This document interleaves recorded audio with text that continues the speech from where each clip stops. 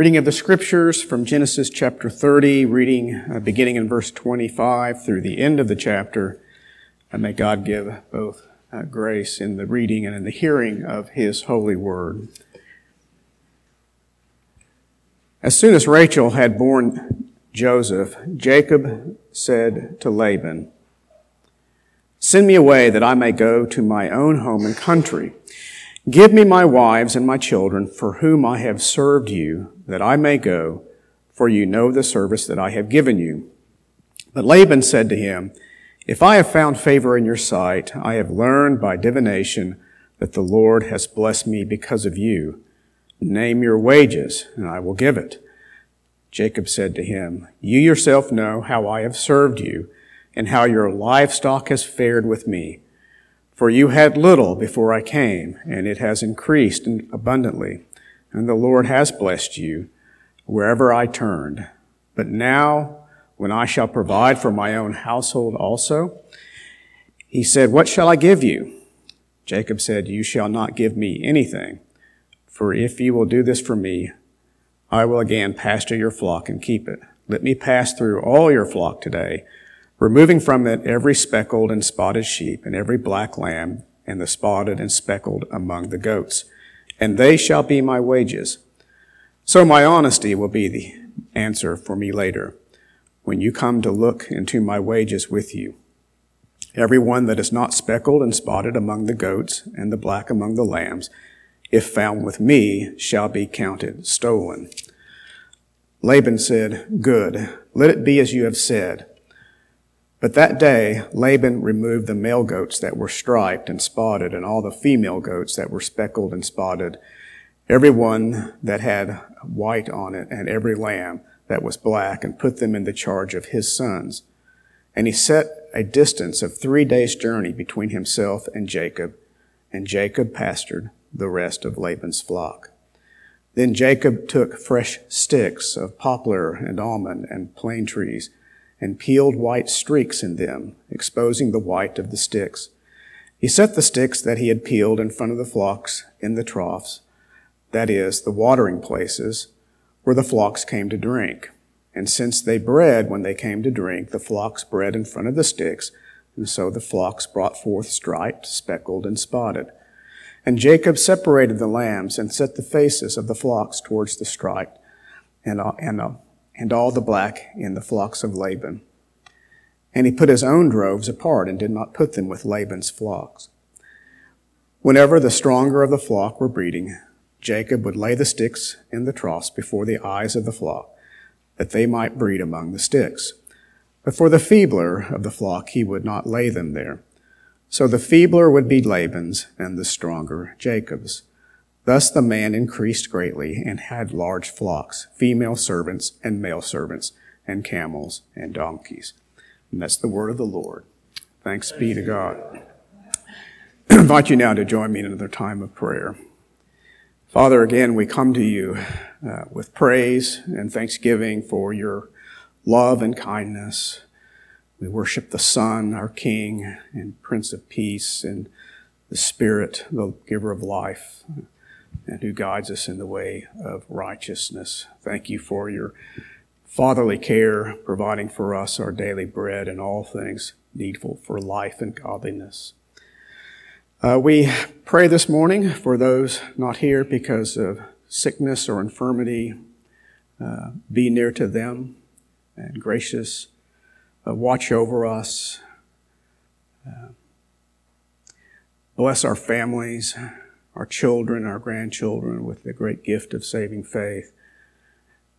Bless us as a congregation that we might be salt and light in the community where you have placed us.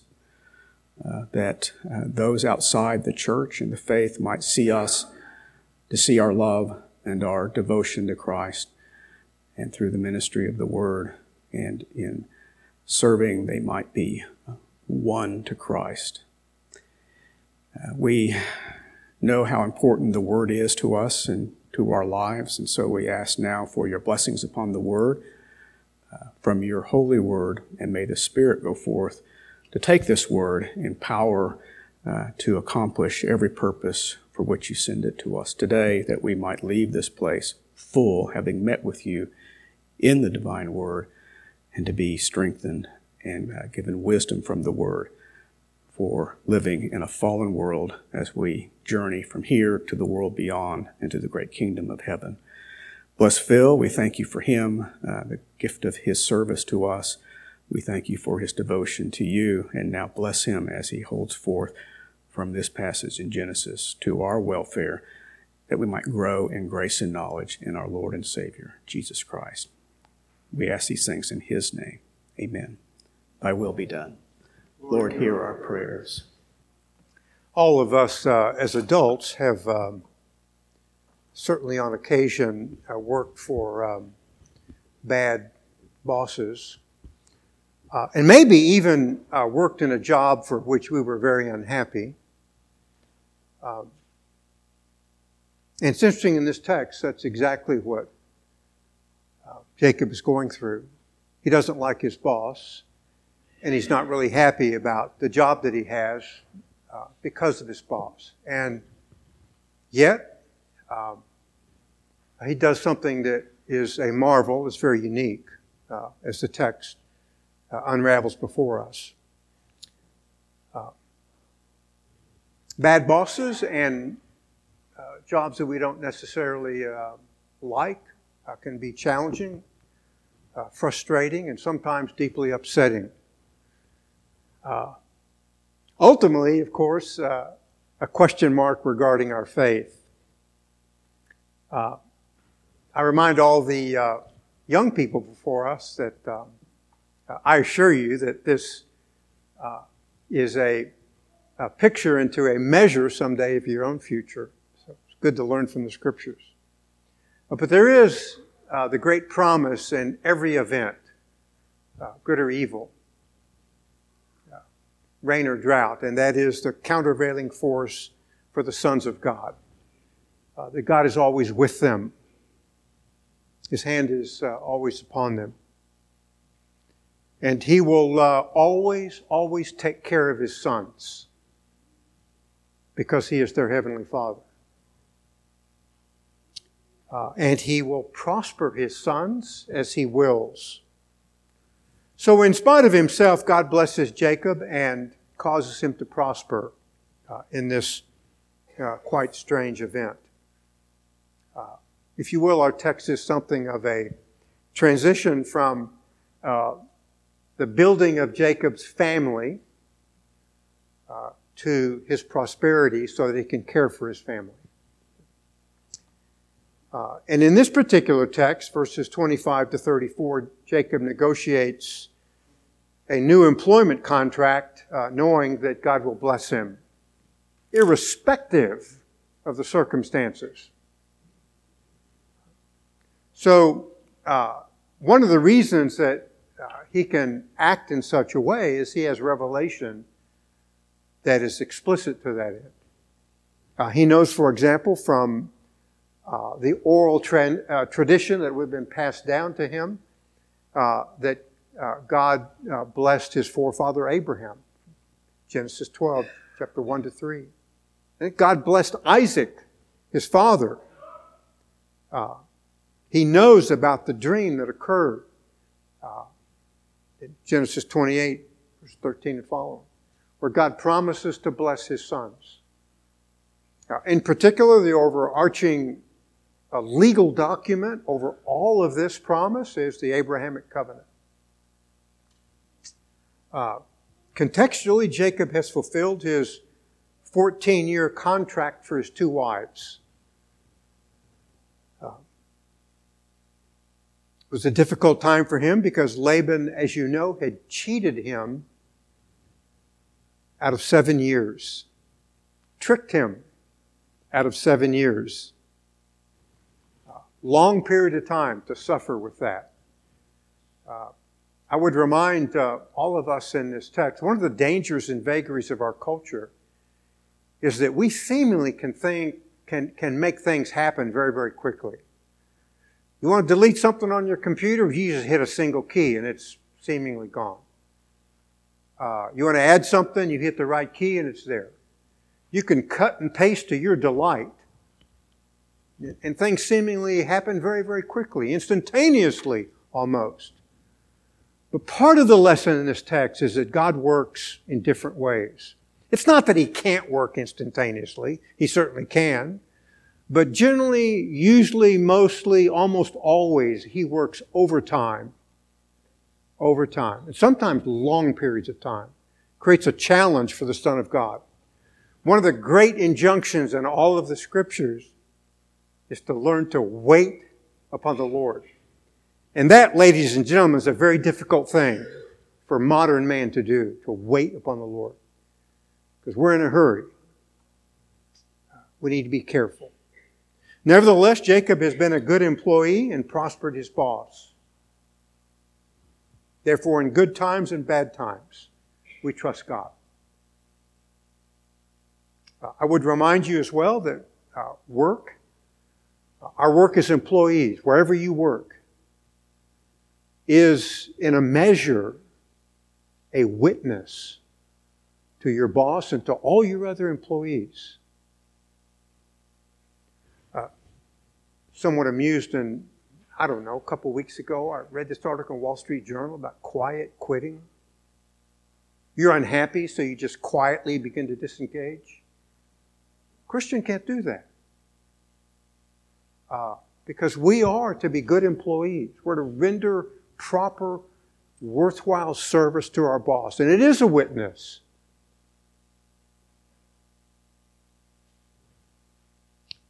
We should also have a high view of work, because it adds value to our lives, and it's a means that God gives to us so that we can feel a sense of value in our lives.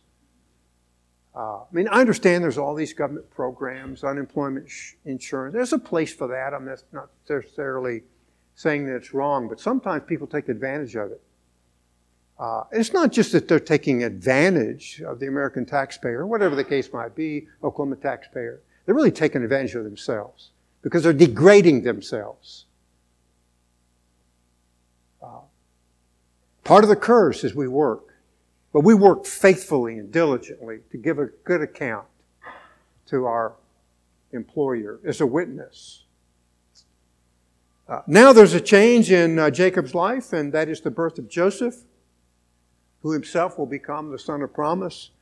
It's a trigger for Jacob to return home, so he begs leave of Laban. But Laban wants him to stick around. Imagine that. Why? Because he's enriched Laban. If you look at verse 27. Laban said to him, if now it pleases you, stay with me, for I have divined that the Lord has blessed me on your account. So Laban knows. Now the word divination, obviously Christians are not allowed to divine from pagan sources, to say nothing of the spirit world. We have our revelation in Holy Scripture. Divination is a pejorative term, forbidden of the Israelites, and forbidden for us as well. God reveals our future in Scripture and not through pagan sources and means. Very popular in our day. 150 years ago, or even probably 100 years ago, you wouldn't find a fortune teller in American culture, but you find them now because we're becoming all the more pagan. And it's dangerous. It's dangerous. Be careful. Learn to love the Scriptures and give attention to them. They'll tell you what you need to know.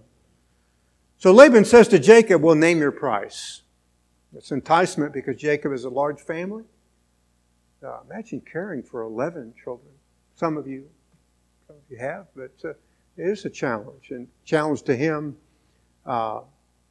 He had little material blessings with which to provide for them. But he takes Laban's bait because he knows. What does he know?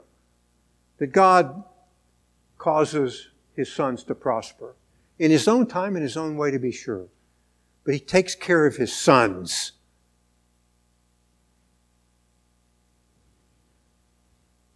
So his response is, remove all the abnormally colored animals. and their off-colored offspring will be my wages. Now again, I remind you, Jacob did not get a degree in genetics from the university. The Bible is not a genetics handbook. But what the Bible is that God is in control of DNA and genetics. And that we will learn from this text to be sure. The result of the contract in 35 to 43 is that God blesses Jacob. Imagine that. That's what God does for His sons. So Laban agrees, and then he does what the natural man does. He tricks him and exploits him. Imagine that.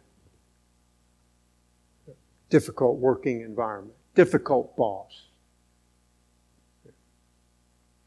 He has his sons remove all the off-colored and gives the rest or the normal stock to Jacob so that their abnormal offspring will be his wage, with the presumption that it will be very, very small. So he stacks the deck against Jacob, taking advantage of it. There is nothing like the experience of having your employer take advantage of you. But it happens, and that's exactly what is here. And Jacob is going to stay the course because he has a greater boss who engineers all of life. Trusts him. Jacob is conciliatory because he knows that God will prosper him. Fair or unfair, God is able to overrule because He's the sovereign. I mean, you can fret about a bad boss all day long, or maybe it's someone you just don't like being around in the office. But again, be a good employee. God is able to overrule, protect you. The ancients believed that if there was some visual marker during mating, it would imprint on the embryo. It's kind of silly, but again, long ago and far away, that was their belief, and Jacob is going to use that belief. So he takes tree branches and peels strips of bark, exposing the bare wood, places the branches at watering holes during mating season. As stock is born, he uses the off-colored animals instead of the branches and separates out the good stock from the bad. But make no mistake, it's not the silly means that God uses. It's kind of silly to us, but again, these were ancient times. It works because God made it work. And over a period of 6 years, something remarkable happens. Very remarkable happens. The wealth of Laban was transferred to Jacob. Keep in mind, is God is able to turn the tables. God is able to right wrongs. I understand it's difficult to wait. But that is the God that we worship and serve. Again, the means Jacob uses are myth. But the point is that God is the one that's working, not the myth, putting a bunch of sticks around watering holes. He can use myth, but we cannot. I remind you of that. Lest you think that this is all silly, history is filled with events like this. But it's our reminder, and something that I think our own culture has forgotten and lost, that we need to judge people by the times in which they lived and not by our times and our standards. The secondary point is irony. I say that because Laban's name is derived from the Hebrew verb to be white. And now all these off-colored animals are being born from his stock. And behind it all is not the myth, it's the animal husbandry that who is the sovereign? God is controlling and manipulating to take care of His son. In other words, he gets what he deserved. Laban did. He gets white sheep of questionable stock. More importantly, His divine providence intervened to overrule natural law to make a recessive gene dominant, which is something God did in this circumstance. The final verse documents that Jacob had a breakout couple of years. Look at verse 43. So the man became exceedingly prosperous and had large flocks and female and male servants and camels and donkeys. So God takes what belonged to Laban, transfers it to his son. I'm not saying it always works out that way in our lives, but that is not the point. The point is that God is at work. He is always at work. His eye is always upon us. And men are going to trick us and cheat us and lie to us and steal to us. But God is able to overrule and turn to our good whatever happens in this unjust and wicked world. Because He is our God and Father, and we are His sons. Always takes care of His sons. The final verse, again, documents this breakout year. The Hebrew Bible is very literally, and we don't translate it literally because it would be confusing, but the literal rendition is, he broke out very, very. In other words, he got smashingly rich. In other words, he became exceedingly prosperous with large flocks. But notice the parallel from where we have come from. His father and grandfather had very little. How'd they get rich? They were smart? No. God was their God. Let's go back to Genesis chapter 12 in verse 16. Therefore he treated Abram well for her sake and gave him sheep and oxen and donkeys and male and female servants and female donkeys and camels. Chapter 26, verses 12 and 13. Now Isaac sowed in that land and reaped in the same year 100-fold, and the Lord blessed him. And the man became rich and continued to grow richer until he became very wealthy. 27, 28.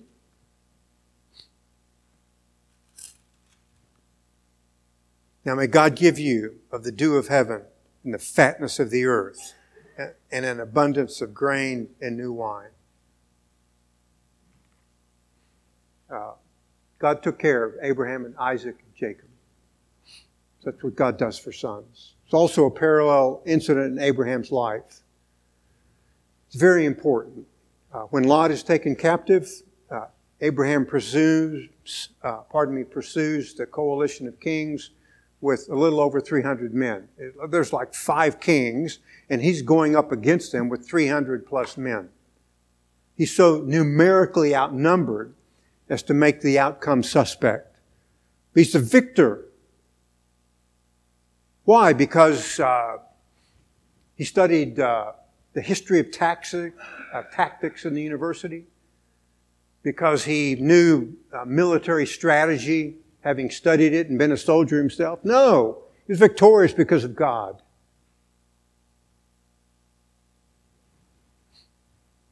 He was the victor because of God. Let's go back to chapter 14, verses 19 and 20. Reminder of God's providence. Reminder of His sovereignty. Melchizedek, the high priest, comes out to bless Abraham. And he blessed him and said, "Blessed be Abram of God Most High, possessor of heaven and earth.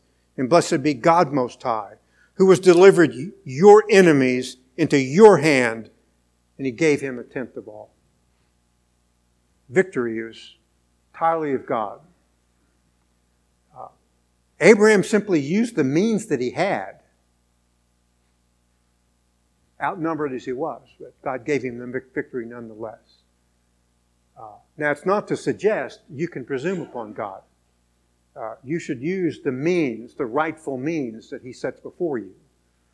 But in the end, sometimes you'll be outnumbered, outclassed. That's God's business to overrule.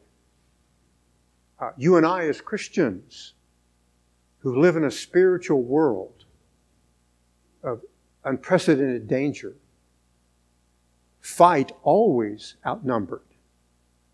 But we fight with God. And one man with God is the majority all the time. We walk by faith. It's the ancient lesson that we don't walk by what we see. We walk by faith. We trust our sovereign God for the outcome. Over and over throughout the book of Genesis, God is the creator. He doesn't create and go to sleep. He doesn't create, go on vacation. He's always the creator. And he can turn events as he wills to turn them. And he can make what is unjust just. And regardless, we are to walk by faith and not by sight. Well, this is more than just an ancient history lesson. I know some of you are saying, well, did that for Jacob, he ain't done it for me. No, slow down a little bit. We too are sons of promise. And God blesses us too. God always blesses His sons. Chiefly, the material blessings and promises of the Old Testament are chiefly, not all the time, but chiefly in the New Testament times, spiritual blessings.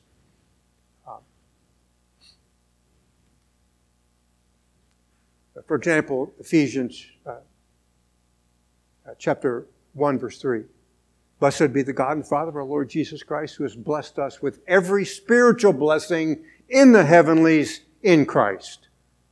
Every spiritual blessing, nothing withheld. Lots of American Christians believe in a second work of grace. That verse is their nemesis. We get it all. Over time, to be sure.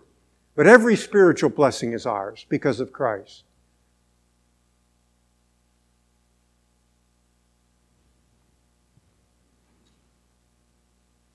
Ephesians chapter 2, verse 19.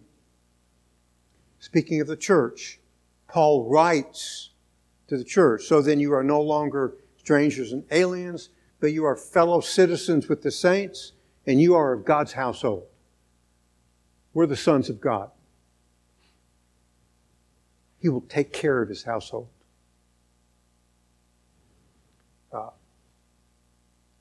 Greater promise to us is also a future reality. That our future is just as certain. Ephesians chapter 2, verse 7. Paul writes, in order that in the ages to come He might show the surpassing riches of His grace in kindness towards us in Christ Jesus. So we have the lessons of past history, the Scriptures, the present reality, and the future as well. We too are sons of promise. But there's also a sense and a tension that the blessings are in a measure material as well. I was amazed one day, I heard my dear mother ask my dear father, when will we be rich?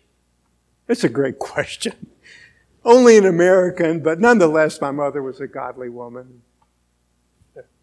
But I guess it beats in all of our hearts.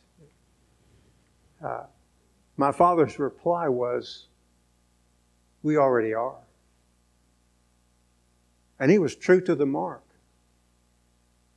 If you've ever traveled in third world countries, you will learn what true poverty is. Absolutely incredible. I remember as a little boy, driving through the small villages in the vast jungles of Venezuela. It was astounding, the poverty. I mean, your heart broke for the little children. I barely had enough sense to know that, but it was imprinted upon me.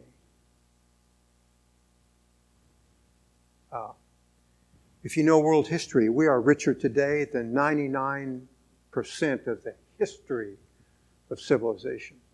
Incredible. As Christians, it's no small measure due to virtue and the fruits of the Spirit.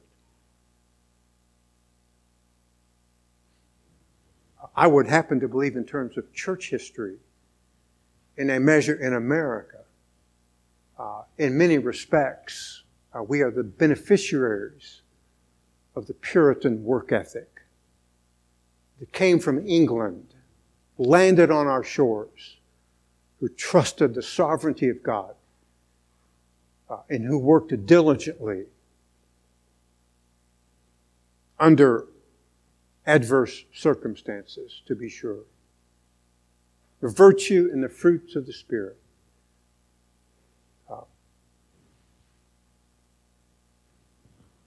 When you think of virtue, I think of virtue a lot because it is being vacated from our culture, and it will lead us to ruin. Where is the virtuous man or woman? We know from Scripture that virtue is critical reality. I used to tell soldiers in my command when they would come to interview for a job because they'd been placed in my unit, look, if you don't know your job, we can teach you. But virtue works all the time. Be a hard worker. Be honest. Let your word be your word. You tell somebody you're going to be somewhere, be there. Because that's what makes the army go around. It's what makes any organization go around. You absent virtue out of any organization, I promise you, they will eventually self-destruct. We have virtue because of the great creative work of God in the Holy Spirit. For example, think of just one, patience. The fruit of the Spirit is love, joy, peace, patience. In a miraculous sense, Jacob had patience. We should have patience. Makes things work. Not being in a hurry. By the way, you want to get poor? Try to get rich quick. And I promise you, you will get poor very quickly. Had a businessman once tell me, Phil, get rich slowly. Now, he was just being a wise mentor. I'm not here to teach you his lessons about life. But the important point is virtue is a product of the work of the Spirit in our hearts. And virtue will make you an outstanding employee. Show up on time. To render good service as a good employee, as a witness to everyone around you, which all of us are in our places of employment. Think of this virtue, the fear of the Lord, is the beginning of wisdom. It's also a long-term path to wealth. Let's look at some scriptures to this end. Psalm 25, verses 12 and 13. Who is the man who fears the Lord? He will instruct him in the way that he should choose. His soul will abide in prosperity, and his descendants will inherit the land. Think of this. Our virtue also protects us from envy.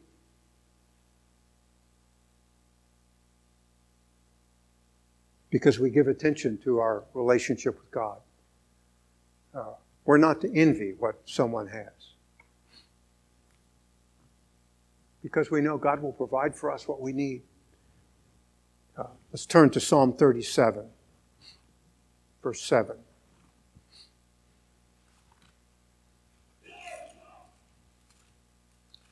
This is a psalm in which the author is suffering under a measure of envy.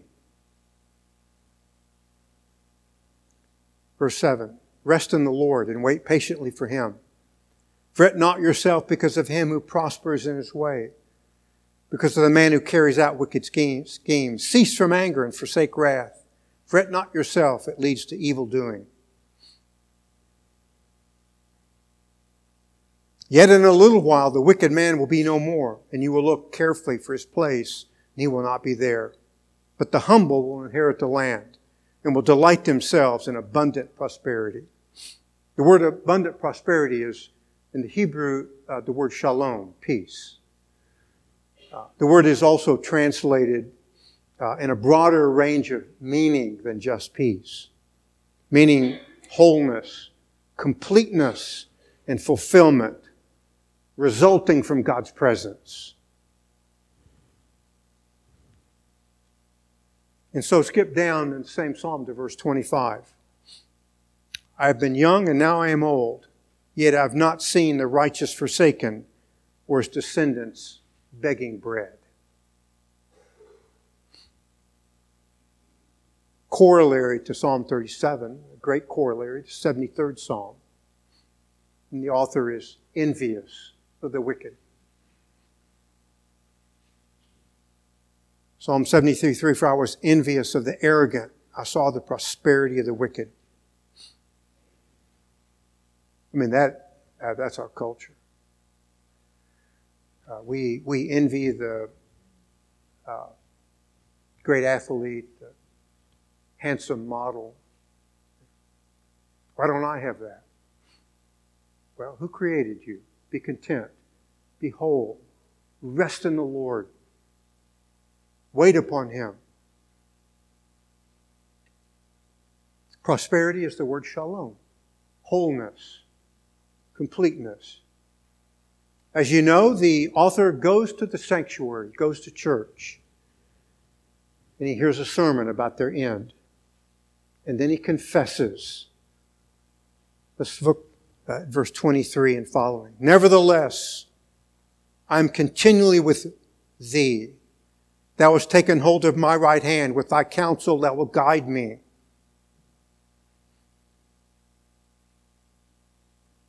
Verse 25 and verse 26. Whom have I in heaven but thee? And besides thee I desire nothing on the earth. My flesh and my heart may fail, but God is the strength of my heart and my portion forever. That really, in my mind, is the classic definition of extreme wealth. God is my portion. He's the strength of my heart. I have God in heaven who governs the affairs of men, even the affairs of the wicked and their prosperity. So we have the presence of God. He guides us. He will lead us to glory. Because of Christ our Redeemer, all of the promises are intensified and desires move more and more heavenward. And I would remind you of a very telling fact. The richest man in all of the world, outside of Jesus Christ, is indescribably poor. He is a vagrant.